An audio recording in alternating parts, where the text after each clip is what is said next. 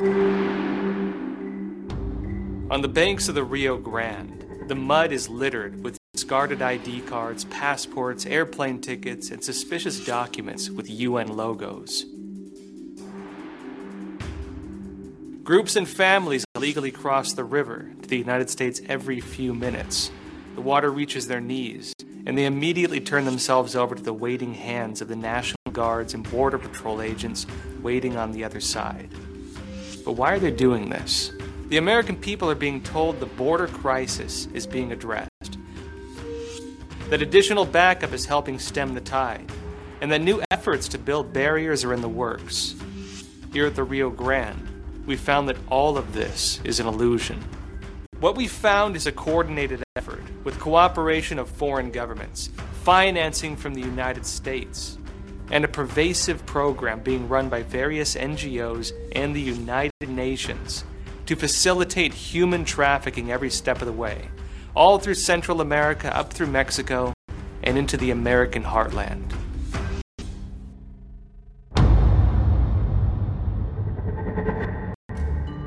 Our journey began in the east of Texas, at the mouth of the Rio Grande, where we met with war correspondent Michael Yon. He had spent months following the migrant caravans gathered in Panama, and we traveled with him on the investigation at the U.S.-Mexico border.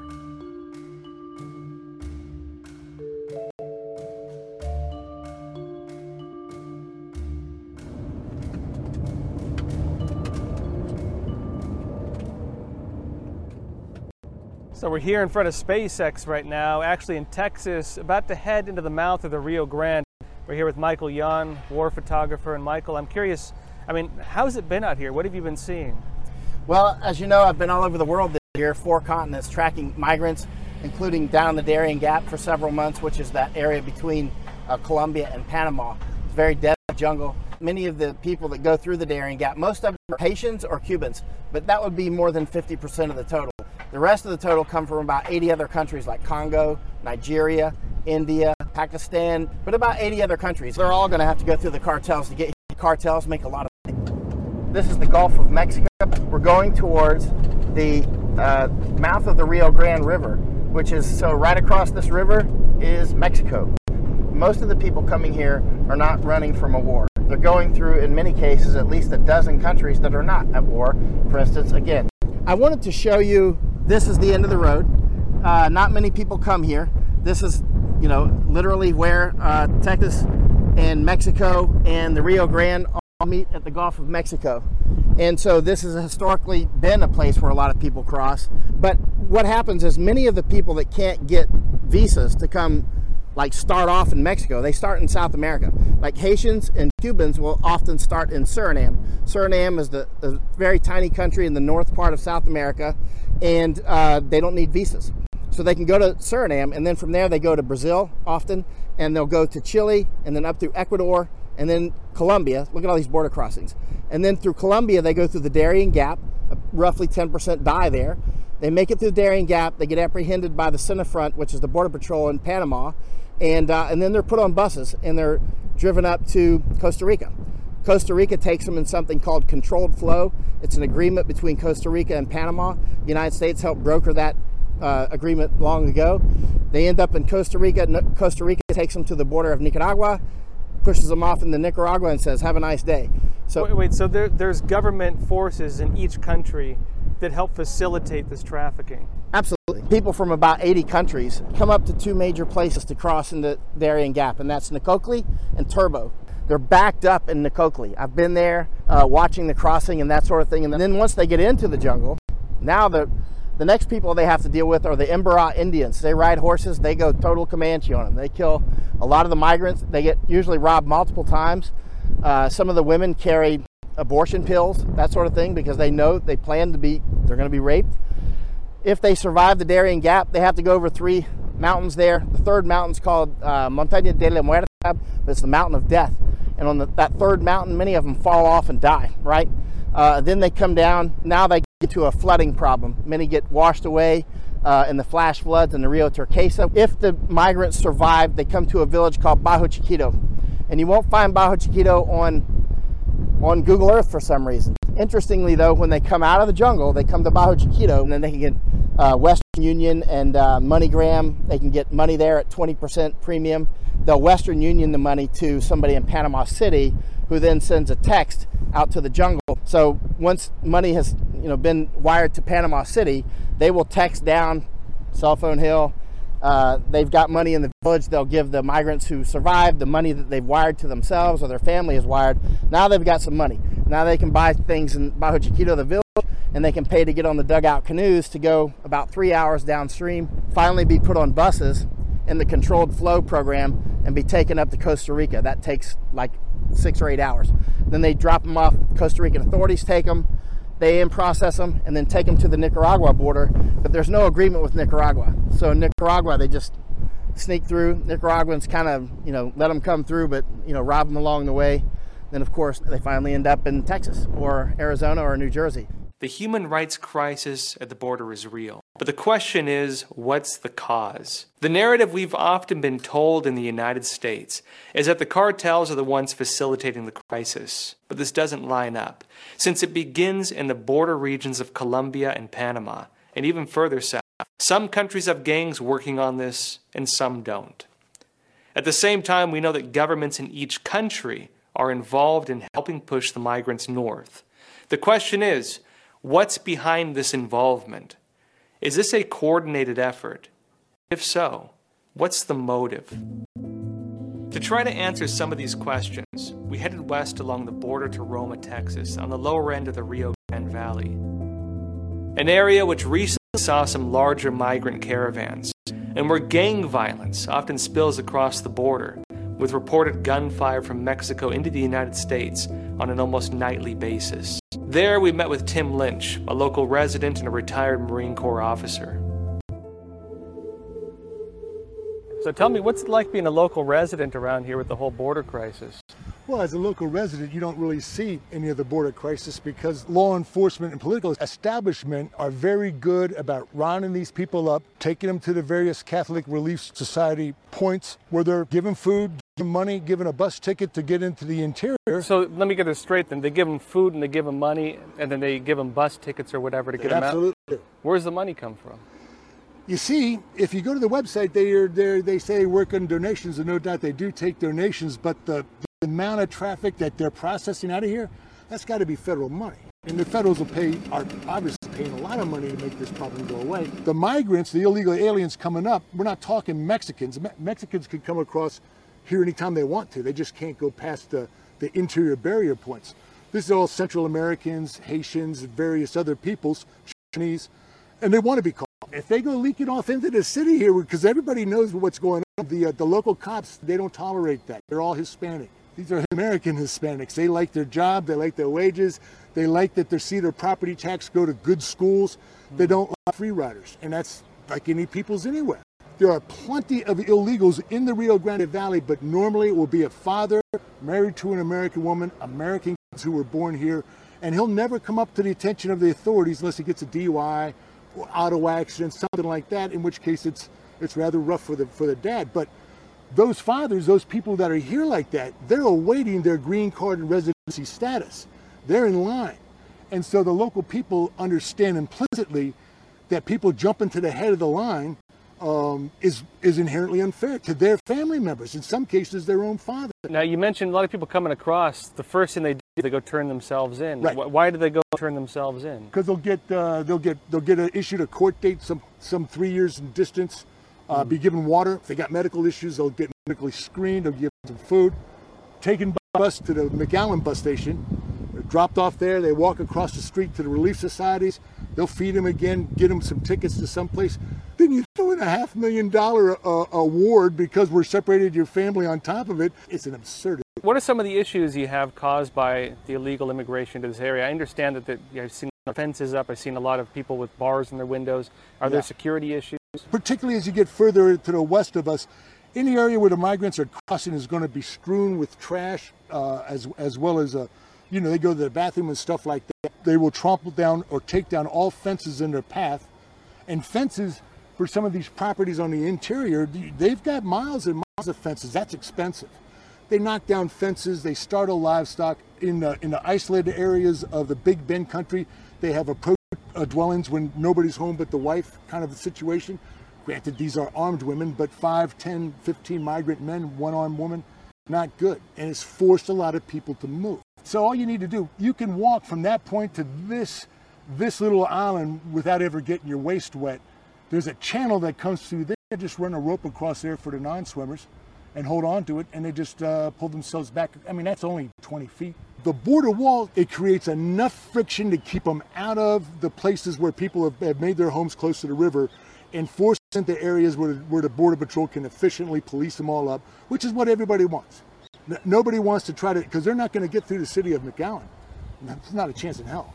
You know, once they leave the border area, that's fair game for the McAllen Police Department, who the mayor suddenly decided can take part in these matters now that the migrant camp was moved.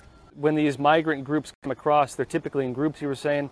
Is there like a person trafficking them, like a leader or like someone directing it? And who are these people? What the Border Patrol was seeing was families coming across claiming asylum because they had children, but there was the same children every week. So that's why they were separating them. They started testing DNA to make sure that the children were in fact children of the parents. 30% weren't. And that's, you know, we're talking children here. So now we must have a moral obligation to welcome all these people here, and it's diluting the value of citizenship. It's a political thing. It's all, how is it politics? This is all politics. We're going to let them in because Trump kept them out. We're going to give them money because Trump separated them. If every migrant coming across this border was guaranteed to vote Republican, this place would be shut down tighter than a drum. And I don't think that anybody that's my age, and I'm 63, who's been around as we've watched these parties evolve, I don't think anybody would argue that fact for 1 second. The expectation is these are going to be reliable Democratic voters, and I'm sure they are whenever they get a chance to vote. But this is not something that can continue. It's something's got to give. So the migrants are being assisted by charity groups. That doesn't seem too unusual, given that charities would be expected to help people in need of food or clothing. But these seem different. In a small town like this, who could cover costs like that? And even more so, if law enforcement is passing migrants over to these charities to be shipped throughout the United States, is this a legal agreement they have? Who pays for it? And is this a local issue, or is it something bigger? To find out, we decided to ask a sheriff. Sheriff Brad Coe of Kinney County. He made headlines nationally for having to deputize additional officers to help deal with the waves of migrants and illegal aliens passing through. What kind of stuff do you encounter around here typically? Like, what's the average day like for your officers here? In Kinney County, you don't know. It's minute by minute. I mean, it might be husband and wife arguing over who didn't let the dog in, or who didn't let the dog out, or a high-speed pursuit that eats up all my manpower for the next 4 or 5 hours. Let me show you this video. Of course, this one's right here in town. So this was a high-speed pursuit in the town? In town. How fast was the car going? At one point, we were hitting speeds of 100.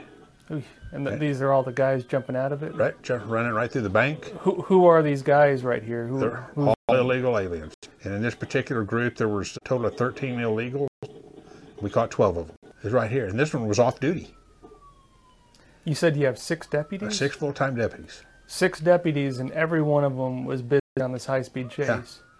Yeah. How often does an incident like this take place? When this one happened, we were seeing 2, 3 a day, sometimes 6, 7 a week. This is eating up pretty much your whole police force. This eats up my whole force. Every time. Every day. This is what I deal with day in and day out. All these here, these are all human smuggling cases. This entire stack is human trafficking. From the past couple of weeks. Just this is 2 weeks of human trafficking. It's probably less than 2 weeks, because this is the one that we had the day before yesterday. And just on and on and on. We're still downloading video. So what are we watching? This is going to be a video of one of my female deputies. General stop late at night for tail light out or speeding or something.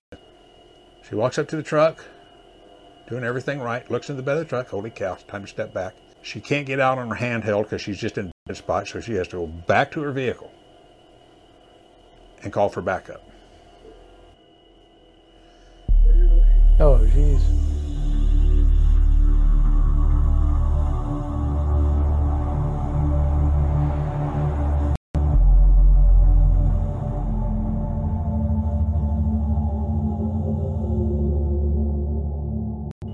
that's what we're seeing. Whenever we were kids growing up, and several instances, too many to remember, but they would come up to the house, and the illegals, and they would come up and have a bottle of water on them, maybe a couple of pieces of bread, and that's all they had. They would walk up and they would ask for food and water, and they were very humble. They were in need, and we wanted to help them. They were looking for work. Their first question was, do you have any work we can do? Fixing fences, digging post holes. They were ready to do anything. The way that it has changed now is whenever we get approached by them, which is a couple times a week, they're very demanding. We need to be fed. We need to charge our phones. You're talking about the ones from back in the day. They had holes in their shoes. Their pants were worn out. They had made a long trek and they were in need. Nowadays, they're dressed in they're dressed nicer than I am. And they've got on brand new shoes, brand new jackets, brand new pants. They're being supplied over here by an organization that is moving them. This is the biggest money-making deal for them right now. Everybody I talk to, DPS troopers, they all say the same thing, that the cartel is profiting off of human trafficking.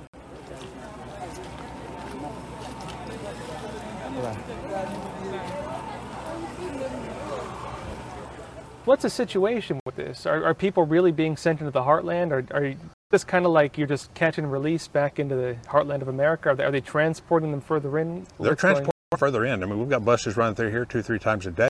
They're all brand new buses, charter buses, with those that they're releasing on their own recognizance into Dallas, Fort Worth, New York, etc. Who's paying for that? Where's the money coming from? Well, it's coming from a non-government organization, which ones, I don't know.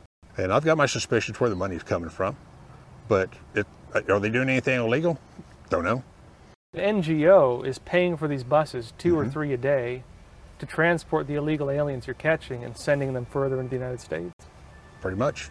And they're not telling you who these NGOs are. Yeah. What are they telling you about them? Well, they're just saying they're a non-government organization, and that's about it. So the Border Patrol, the National Guard, and even local law enforcement, who we've been told are trying to stop the border crisis, have actually been working under policies to transfer the migrants to non-government organizations, or NGOs, which are then shipping the migrants into the American heartland. And even the local sheriff is being kept in the dark about the details on the organizations they have to pass the migrants to, including what these organizations are, and even what's behind them. If this is a broader policy, then what's the government's role in this? To find out, we reached out to a congressman who's been investigating the issue. On January 20th, the Biden administration unleashed a humanitarian and national security debacle like we haven't seen in a long, long time. And it all traces back to January 20th. Representative Tom Tiffany of Wisconsin has been personally investigating the border crisis, including with trips to the Darien Gap. He previously accused the federal government of running a human trafficking operation with the migrants. We met with him at a small airport in Del Rio, Texas. President Biden, one of the first things he did, got rid of Remain in Mexico, started catch and release, and stopped border construction. What's happened? We're going to have over 2 million people that come into our country illegally this year. It's very clear that the United States government, at the behest of the Biden administration, is facilitating. As a result of that signal they sent to the rest of the world, illegal immigration is on steroids. So they knew what Joe Biden had said on the campaign trail, and they expected that he was going to follow through on it, and man, has he followed through on it.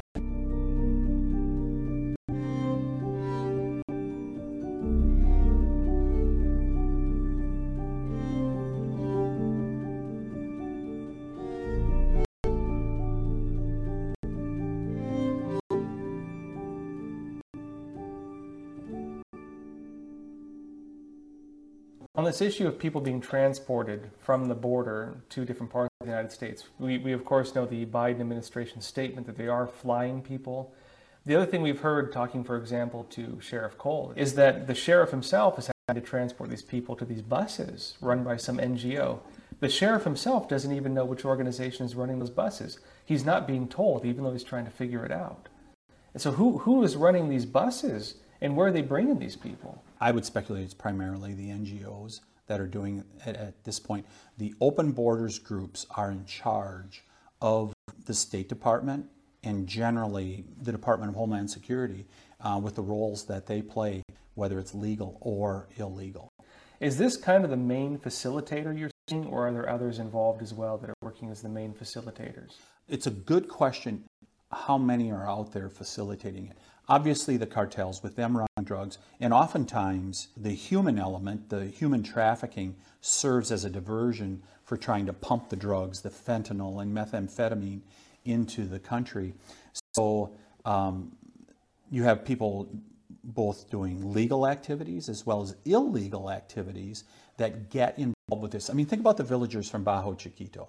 They're just filling a gap there, transferring these people, and they have a real interest in doing it because when you have 1,000 migrants that descend on your village of 500 people, you can't accommodate them. It's in their interest to move them along, but if they can make some money along the way, you know, that helps them. I mean, I was anticipating finding the cartels being the main human trafficking organizations, but now I find out there's all these NGOs. What do you know about these NGOs? It's really interesting to see. So first trip here in April, down in the McAllen area, Border Patrol said, if you watch like down in Mexico and Central America, you'll see an organization called IOM, sometimes OIM, the two letters are turned around, Organization for Immigration, International Migration. And they said, watch for them because you may see them.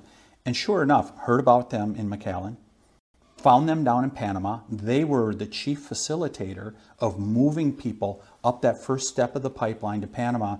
And then at the end of August, when the Afghan evacuees came to a variety of bases, Army bases around the country, including Fort McCoy in Wisconsin, guess what I heard from the commanding officer? He said, yes, OIM will be here to facilitate resettling these people. So they're everywhere. And you have the NGOs that are out there. It is something that we need to take a much deeper look. And I know my office is beginning the process of looking at how IOM is getting their funding, where it's coming from, what's their relationship. They're a United Nations outfit, but what's their relationship with the United States government? Because I've been told that they're contracted by the State Department to do their work. There's a lot of questions that revolve around that, and we need to know what they are doing, because it should not be an international organization that is doing resettlement in America. It should be our government, and our government is not doing that at this point. Now, you know, also with this Organization of International Migration, you were saying also they were involved in the resettlement of the Afghani refugees. I mean, and this is shocking too, that they're involved in multiple issues like this. What about as well what was happening in Europe with the migration crisis there? Were they involved as well?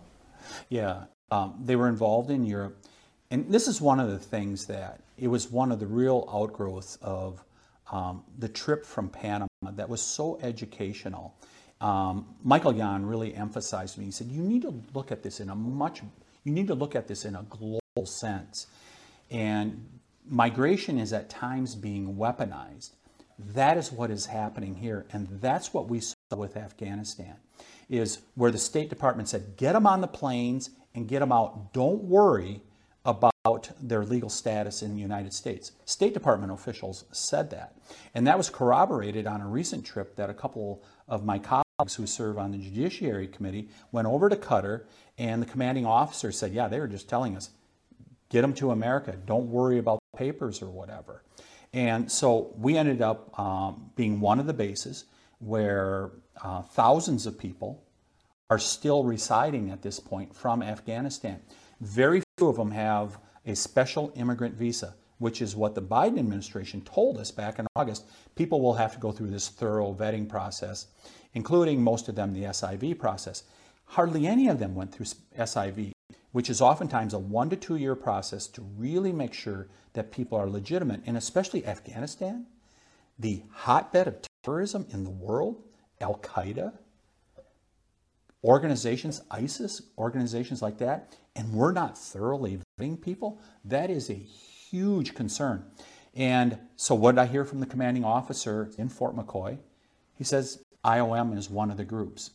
And I'm like, is this the International Organization of Migration? Sure enough, it is.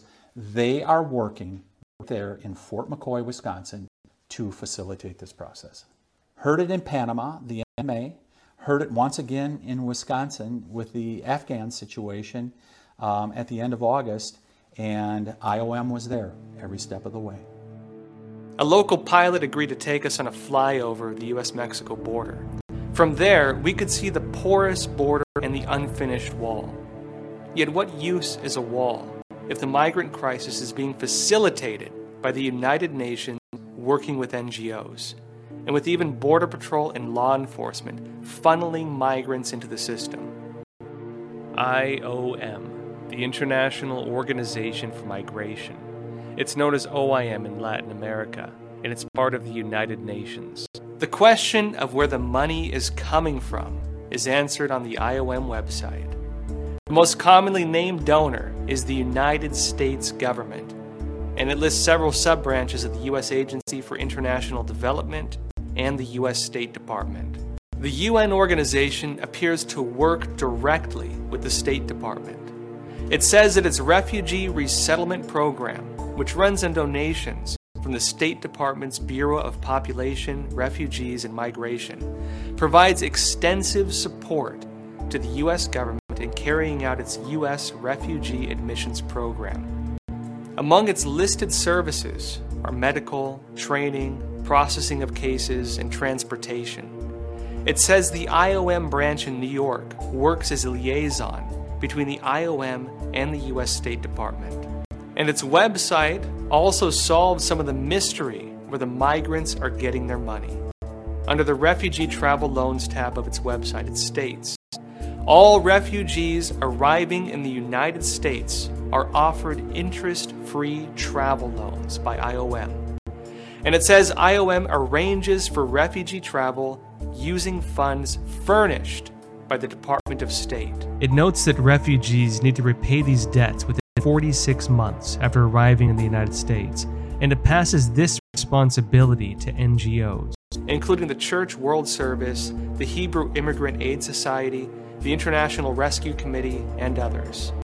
American taxpayers are financing the mass migration into the United States, including for operation costs and for direct payments to the migrants.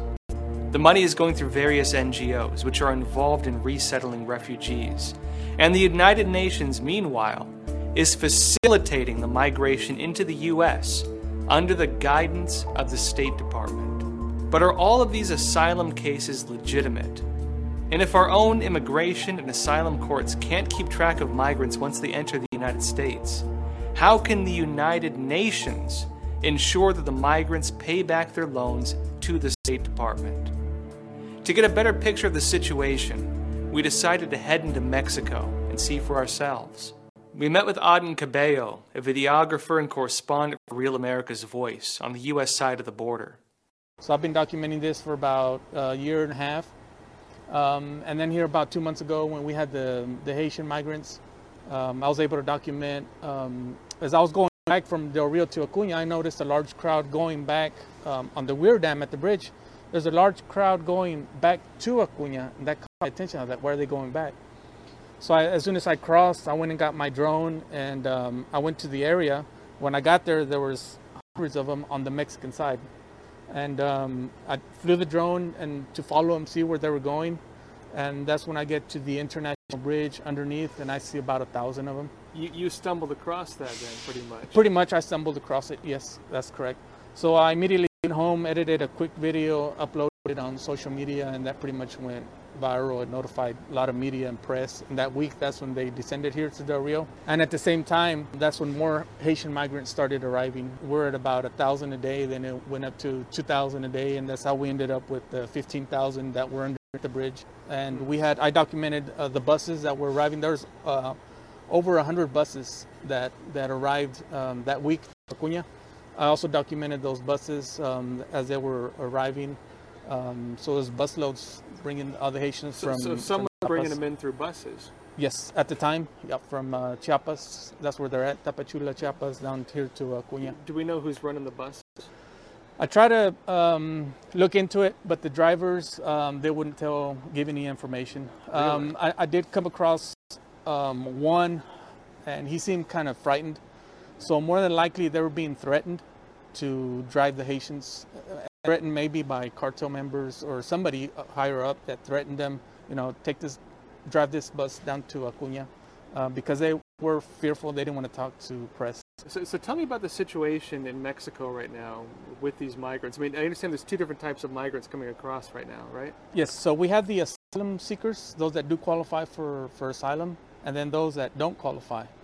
And the ones that do qualify for asylum are mainly the Haitians, Cubans, Venezuelans, and they'll cross early in the morning, and they turn themselves in right to Border Patrol.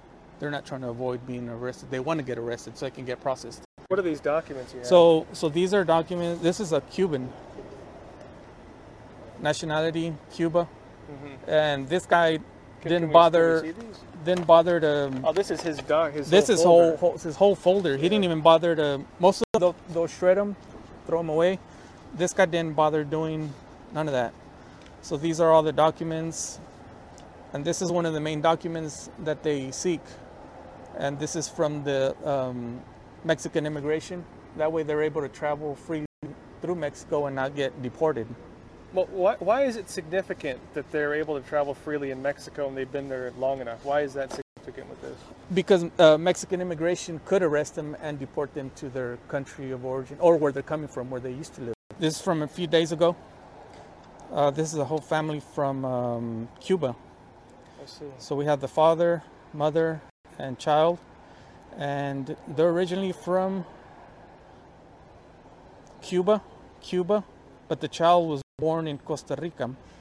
So this is a family in Costa Rica, and so they probably left from Costa Rica, not Cuba. From Cuba to Costa Rica. They were living in Costa Rica, and they had been in Mexico so long that they got their permanent residence in Mexico. And what I've gathered is that they get these so they can travel Mexico freely.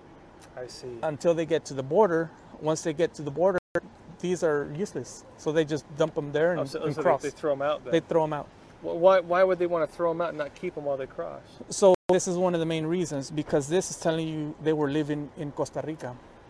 But when they cross, they told Border Patrol, I'm Cuban. I'm seeking asylum. I'm coming from Cuba. I'm being persecuted over there. So they need to throw these out so they can lie to Border Patrol then? Exactly. I don't have it with me, but there are documents where there's a whole brochure. It's like a playbook teaching them from start to finish how to get through Mexico, all these points that you're mentioning, stopping points, bus stations, that there's going to be an NGO representative there to make sure they arrive at the right bus station and that they get on the right bus to the next stopping point. So they're being guided throughout the whole route. So it's NGOs running the buses, telling them where to go, giving them brochures, teaching them how to do it. Do you know what these NGOs are? Some of these are Catholic charities. They're tied to the Catholic Church. The funding is coming from United Nations. United Nations is feeding this? Yes. I would say most of the money is coming from United Nations, NGOs, Catholic Church, Catholic charities. That's the main financial structure. When they get here to the border, there's several crossing points. In Del Rio here, it was the Weir Dam, which was just upriver, the port of entry that the Haitians were using. But there's another part that's maybe about a mile upriver, which I was just there today as several groups of people made their way across. And it's a part of the river where they just wade over. So they get turned over, and DPS is the one that's receiving them. It's not Border Patrol, and the reason I say that is because Border Patrol is too busy processing in the office. They're processing. They have very few agents that can actually go out and patrol, in their assigned areas. So, like for instance, at this place, it's called Bordelon, and it's a crossing point. DPS receives them, then they wait and turn them over to Border Patrol, all as the National Guard stands by and watches. The National Guard is not repelling, they're not intervening, They just stand by and watch. So then, of course, Border Patrol goes, processes them. In the past, what we would do is turn them over to ICE, Immigration and Customs Enforcement, for bed space, ERO, enforcement removal operations, and parts of the offices. But they're full. They're not prosecuting under Secretary of Homeland Security Alejandro Mayorkas. ICE is not enforcing. They're not deporting. They're not housing them. And so that's when, like right behind this store here, about half a mile, maybe 3/4 of a mile, is the Valverde Border Humanitarian Coalition. It's a non-government organization, NGO, that was stood up back under the Soros caravans under Trump. And they were stood up at that point, and now they're up again. And there were busload after busload after busload of charter buses, what I call the casino charter luxury liners, that were driving up, and the Haitians were just getting bussed out. So that's what I call a mom and pop NGO here. And there they would receive them. They bathe. They get food, and they get either bus tickets or airline tickets. If they wanted to take a Greyhound, they'd get taken over the Greyhound station. If they were going to get, wanted to get a plane out of San Antonio or Houston, a charter bus would come and pick them up. And that was all coordinated by the Valverde Border Humanitarian Coalition. That's one aspect of it, the mom and pops. Down in Eagle Pass is Mission Border Hope, and then Catholic Charities is very active in the Rio Grande Valley. Catholic Charities is in El Paso. There's also Annunciation House in El Paso. We drove to one of the locations known to be a hot spot for illegal crossings into the United States. As we went closer to the river, we started finding identifying documents covering the ground, including discarded ID cards, driver's licenses, passports, and others. What really stood out, though, were folders that could be found scattered amid the documents. So these are files that they're provided. This is the UN logo. It's a UN Agency for Refugees in Spanish. And so the United Nations gives them these pamphlets, huh? Correct. United Nations and Mexican government as well. As we continued our search, we encountered a group of people as they prepared to illegally cross the border. They appeared nervous and refused to speak with us. We watched, however, as one of the men threw a handful of documents into a bush, which we retrieved and examined. They flew in from Cancun to Monterrey. We followed them down to the river and watched as they crossed and turned themselves over to the National Guard troops on the American side of the border. From the Mexican side, we can see military vehicles, we can see Humvees, we can see Texas National Guard, there's containers, there's a lot of law enforcement presence, but at the same time, that's not stopping or deterring illegal immigrants from crossing. They're still crossing. They'll come over from the Mexican side, they make their way diagonally this way, they land right over there where the cane is, where the fence is, and while they're there, they change their clothing. And they just leave the clothing just laying there on the ground. They change it to dry clothes, which they usually have in a plastic bag. And then they walk out, and DPS here is waiting for them. It's not an apprehension, it's not an arrest, but they just hold them until Border Patrol comes and takes them off their hands. There's buses ready to get onto Laughlin Air Force Base. And when you see those big white buses on the side of the highway, it's usually 2 or 3, you know that they're gonna take them on the base, and a 737 is going to land at some point. They're going to load up, and they're going to fly out. So what's really happening at the U.S.-Mexico border? Definitely not what most of us have been told. There are various gangs profiting from the mass migration along the way, but the cartels that we've been told are the main players seem to play only a minor role in the overall picture. In Del Rio, for example, they have little presence. The border wall is incomplete, and it's also been made irrelevant by government policy. What good is a wall when people cross in mass numbers, then turn themselves in and apply for asylum to get transported into the American heartland? Border Patrol and law enforcement have become the funnels for the NGOs running this operation. And even more so, the people crossing are getting paid money to do this, and that money is coming out of the pockets of American taxpayers. Many of the migrants, as we saw, intentionally hide their country of origin and discard their identities to defraud the amnesty system. Our investigation uncovered that the border crisis, in reality, is a United Nations operation being financed by the U.S. government, with the goal of moving and resettling migrants throughout the United States. And the open policy, along with the financial incentives, it is drawing people in by the hundreds of thousands.